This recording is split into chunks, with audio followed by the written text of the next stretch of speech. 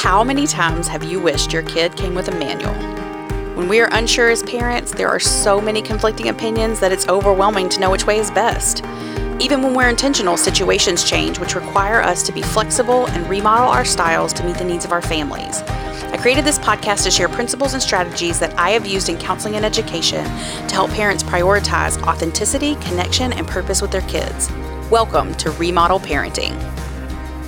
I'm going to talk about things that get in the way of emotional regulation with kids. And I'm going to discuss 3 things that I have seen as practice in families that can get in the way if they're not there. But before I talk about those, all kids emotionally dysregulate at times. And again, every time I say kids, I always think and kind of laugh to myself, all people emotionally dysregulate at times.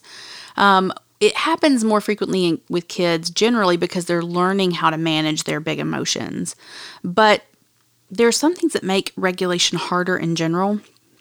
Before I go into things that we really do have some control over, there are some things that make emotional regulation really difficult for kids or people that we don't really have control over. And so I want to take a minute and just say, if you have a child who has physical or mental delays or disabilities, emotional regulation is, of course, going to look very different in your home and with your child. And you are not only going to need tactics for yourself in terms of how you regulate and contain the emotional dysregulation times, but you're also going to need to work with the professionals that are working with you to understand your child's delays or disabilities that are very unique and specific to you. Additionally, if your child has a history of trauma or a background of issues, including things like adoption or family disruption when they're younger, or even early medical trauma that may leave some lasting trauma issues in their lives, there can be some dysregulation issues with that too. And you may need additional support and tools to practice this with your kids. If that's your situation, I highly suggest trust-based relational intervention. A little bit of information about my family. Both my children were in foster care before we adopted them, and we trained in trust-based relational intervention before we adopted, and it's one of the best things that we ever did. We still really honor and are so thankful for that process because it helped us gain skills that we needed as we were getting started in building our family. Another situation that is going to always get in the way of emotional regulation in your house and teaching your kids is if one or both parents struggle with dysregulation and have a hard time managing their own emotions, especially if they are doing things that are damaging. If there is any type of abusive behavior, and that includes verbal and mental or psychological abuse going on in the home, or if it's just dysregulating and doing things that may not be harmful to the kids or the family, but that aren't productive, they're going to see that being modeled and they're going to pick up on that more so than what's being said. You can't say something enough that kids are going to choose to follow that over what they see and experience. So if one or both parents are in the home and are not able to regulate well, we have to get help and we have to get support for that. So counseling, accountability, the types of things that you need to reach out for and talk to somebody about your own struggle, or your spouse or older child, maybe somebody else in the home who is part of your family and that the kids may be seeing. Another thing is big changes like divorce, a move, death of a family member, that type of thing can really influence emotional regulation and a kid's ability to stay regulated. You're not just dealing with normalcy in the house at that point. We have to understand these things outside of general conversations about emotional regulation. Now, all of the things that I'm teaching here absolutely will make a difference in these situations too.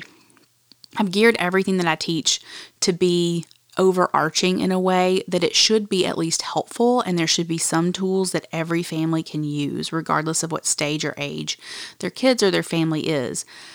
But in these situations where you've got some of these bigger things going on, you're also going to need additional support and help. Listening to this podcast, reading, all those things are great and they're going to support you in your effort. But if you don't get more support, you're not going to see the outcomes that you want. And everybody's going to struggle from that. But there are some other things that can get in the way of fostering healthy regulation in your family too. And I'm going to unpack 3 of those in this episode that can be disruptive to this process in and of themselves. Emotional language and the acceptance of emotional language in a family has to be there for regulation to happen. People have to be able to talk about what's going on in them. Some adults that I hear, they may struggle with this because they were raised in families where, the unspoken or sometimes spoken rule was, it doesn't matter what you feel, you're the child and your feelings don't matter. And a lot of times I hear parents say, I don't believe that, but I really don't give the space that I need to my kids' emotions either. I have a hard time prioritizing those because they've just never been a big deal in terms of solving problems in the family. Or I'll find that, that person who maybe was raised in a family where emotions weren't at the center point, they don't have a lot of emotional vocabulary themselves, so they don't feel prepared or able to teach their kids an emotional vocabulary. Emotional vocabularies have to be developed. And it's one of the tools that, again, I used so frequently with families, was helping everyone start getting on the same page about practicing emotional language. Having emotional language is something that it comes out of what we call insight. Dan Siegel talks about this a lot as he discusses the brain and human connection, that as healthy adults have to have insight and be able to look inside of themselves, identify what's going on, and put language to it to pull it out so that other people can connect to it. Well, the insight is being able to go inside and look and see what's going on. And there are people who struggle even with that. And if you're someone who struggles with that, I would encourage you to seek a counselor and talk to someone about it, because the better you get at it, the better you can teach your children. However, once even we know what's going on, being able to put language to it is a separate skill in and of itself. You can't just know what's happening inside of you. You've got to be able to put language to it, and a lot of times that's feeling language. I've mentioned several times during this series about the family norm episode on developing emotional language or feeling vocabularies in a family as a norm and just a mode of functioning for families. I'm going to say it again and encourage you to go back to that one if you haven't heard it, and if you struggle with emotional language, or if this is something you could incorporate in your family. In that episode description, I even have a link to a great feeling wheel that I share with people. We use it in our home and use that with my children to help them identify feelings of what's going on so that they can accurately label them. But the more comfortable people are with talking about feelings, and the more practiced we are, the easier it is to access those when we're dysregulated. If we already struggle with it and then we're also dysregulated, accessing that is almost impossible. So it just builds bridges that are helpful in those moments. The second thing that can get in the way is too much screen time. This is something that is very well documented in literature, very, very much studied right now. The more we understand and learn about the brain in general, the more we understand how technology engaging with the brain can be both helpful and harmful. With kids especially, screen time can really damage and change their ability to connect and regulate themselves.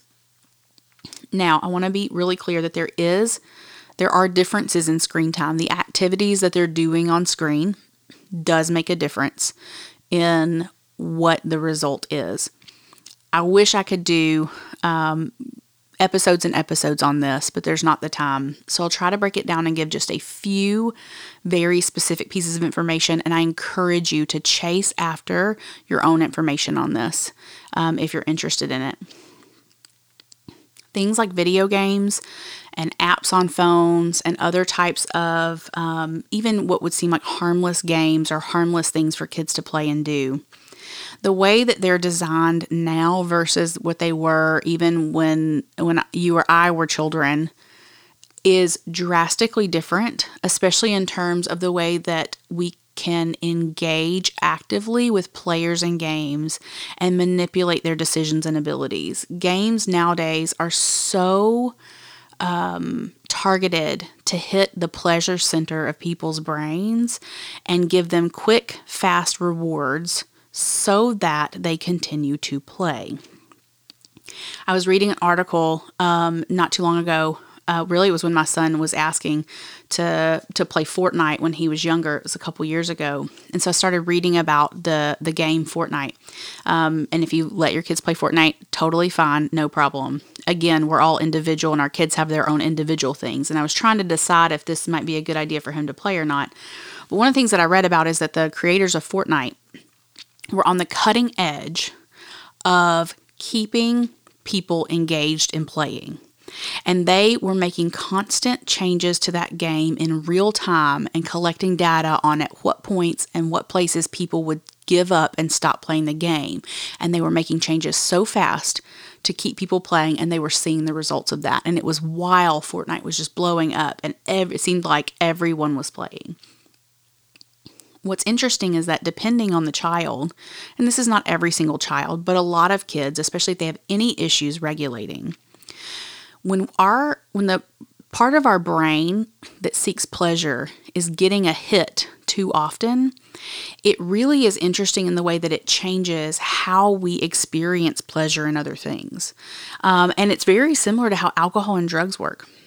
When someone uses drugs or alcohol to handle hard stuff or to kind of escape from difficult things in life, it is a very quick hit to their pleasure center in life, especially certain drugs that act very quickly, that get you away from it. And the brain gets used to that and it desires it. It desires fast response, and it desires things to happen immediately and for us to like what is going on. And it changes the way that our brain expects to experience everything else. So what we find is that a lot of kids who play a lot of video games, especially the ones that are that repetitive and that are that centered on getting people to keep playing, they become addictive, but not just in the way that you think of traditional addictions. We understand the addiction process to say you want more of the same thing. But another thing that we don't talk about as often is that in someone who has an addiction to something, their entire structure of their expectation for how life happens for them and how they get what they want tends to shift too. They tend to be more demanding, have less patience, and have less tolerance for not getting what they want. And so as a byproduct, kids who are on screens a lot and their brain is actively engaging and being stimulated quickly, regularly, and with pleasure, leave the video gaming or screen world and go into a world that is not fast, that's not constantly rewarding them for the things that they do. And they have unrealistic expectations for even what things like hard work looks like and waiting on results for something and people saying no. And it can make it more difficult. They tend to dysregulate quicker and more often. So because our brains love stimulation, kids crave it. And they are drawn to it, especially if they have a penchant for it and are really interested in it. And so as the parents, we have to regulate that for our kids. It's one of the things, even beyond just regulation, that I struggle with parents. And so I encourage you, if your kid is old enough to have a smartphone, if your children have smartphones, of watching what they're doing on it, what they have access to on it, and how often they're staying on it. Because this happens very quickly, and the things that they can get connected to online or that they can get used to using, it's beyond even just explicit material online or things like that. It's just the whole process in and of itself. So I encourage you to look at your regulation expectations for your kids and screens and how you're practicing it now, and look if there needs to be adjustments to that. The last one that I'll talk about that can get in the way is if a kid struggles to be able to set goals, meet goals, and see the big picture in things. Kids are not designed from the start of being good goal setters. We all know this. Kids want what they want right when they want it. And so they have a hard time and have to be taught how to set a goal, how to determine the steps to get that goal, and then how to reach it. That's a process that we as parents have to be engaged and connected with our kids on to actively teach them, or they struggle and they have to learn it later in life when they're much older and maybe they've had some, goals that weren't reached or things that they weren't able to do because they weren't able to make those plans. How this connects to regulation is that a lot of times dysregulation happens when kids' expectations aren't met. So They expect to get something and then it doesn't happen, or they expect for things to go their way and it doesn't happen. But just setting the tone and helping kids learn how to set goals and say, if this is the goal that you want, here is how you can get it. So, an example, I'll give you an example that even just happened today as I'm recording this episode. My kids, were teaching them how to work things out in between themselves. They're 11 and 13, so we're there. We should be, right? And they are in the process of negotiating front seat rules, because arguing about that I have no bandwidth for in my life.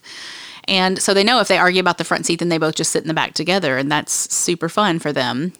Not at all. And so they are very motivated to not have to sit in the back seat together, because the only thing worse than sitting in the back seat by yourself right now is sitting in the back seat with your sibling.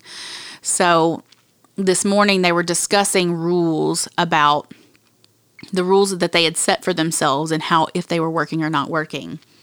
And my son suggested changing the rule, and my daughter immediately said no and explained why she liked the rule the way that it was. And my son, of course, told her immediately, his response was, well, you are being very self-centered because you just want it how you want it.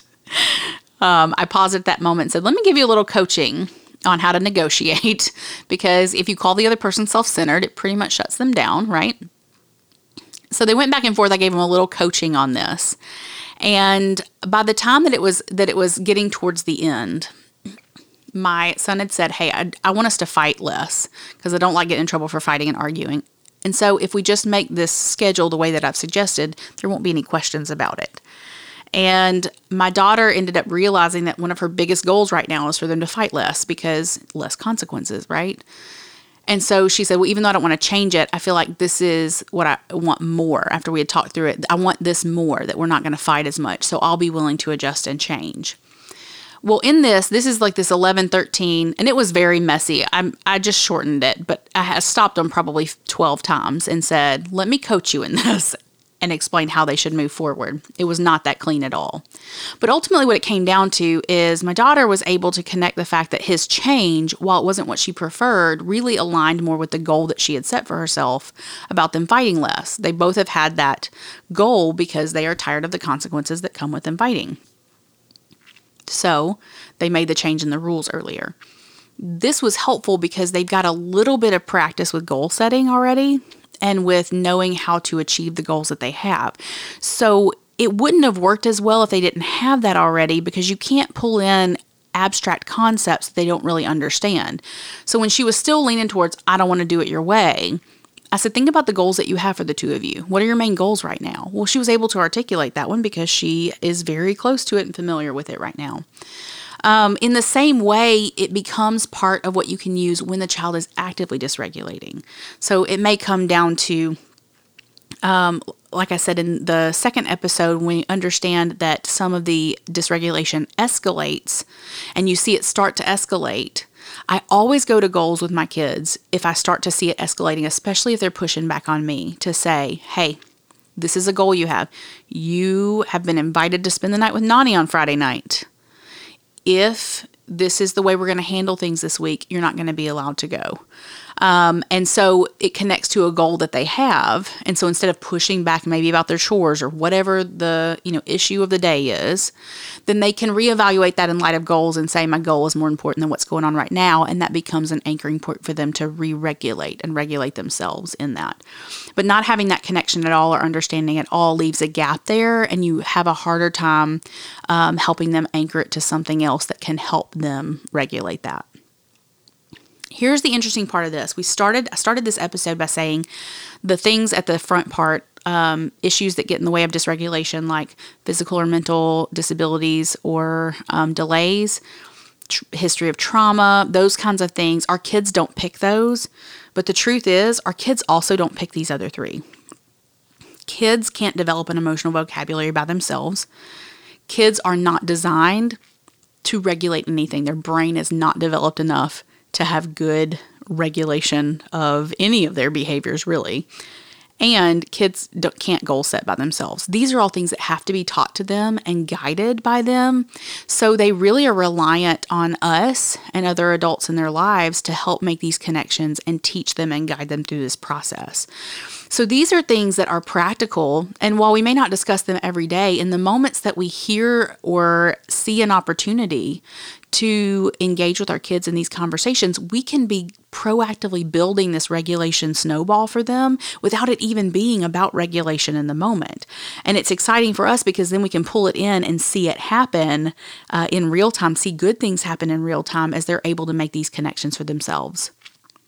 In the next episode, I'm going to close out by talking about how to intervene during dysregulation and how to address in the moment when things are going out of sorts to bring them back to the place of regulation where we want them to be. Thank you for listening to Remodel Parenting. If this has been helpful for you, share it with a friend and subscribe to the podcast so you won't miss our weekly episodes. You can visit theremodelproject.com to sign up for our email list and follow us on Facebook, Instagram, and Twitter.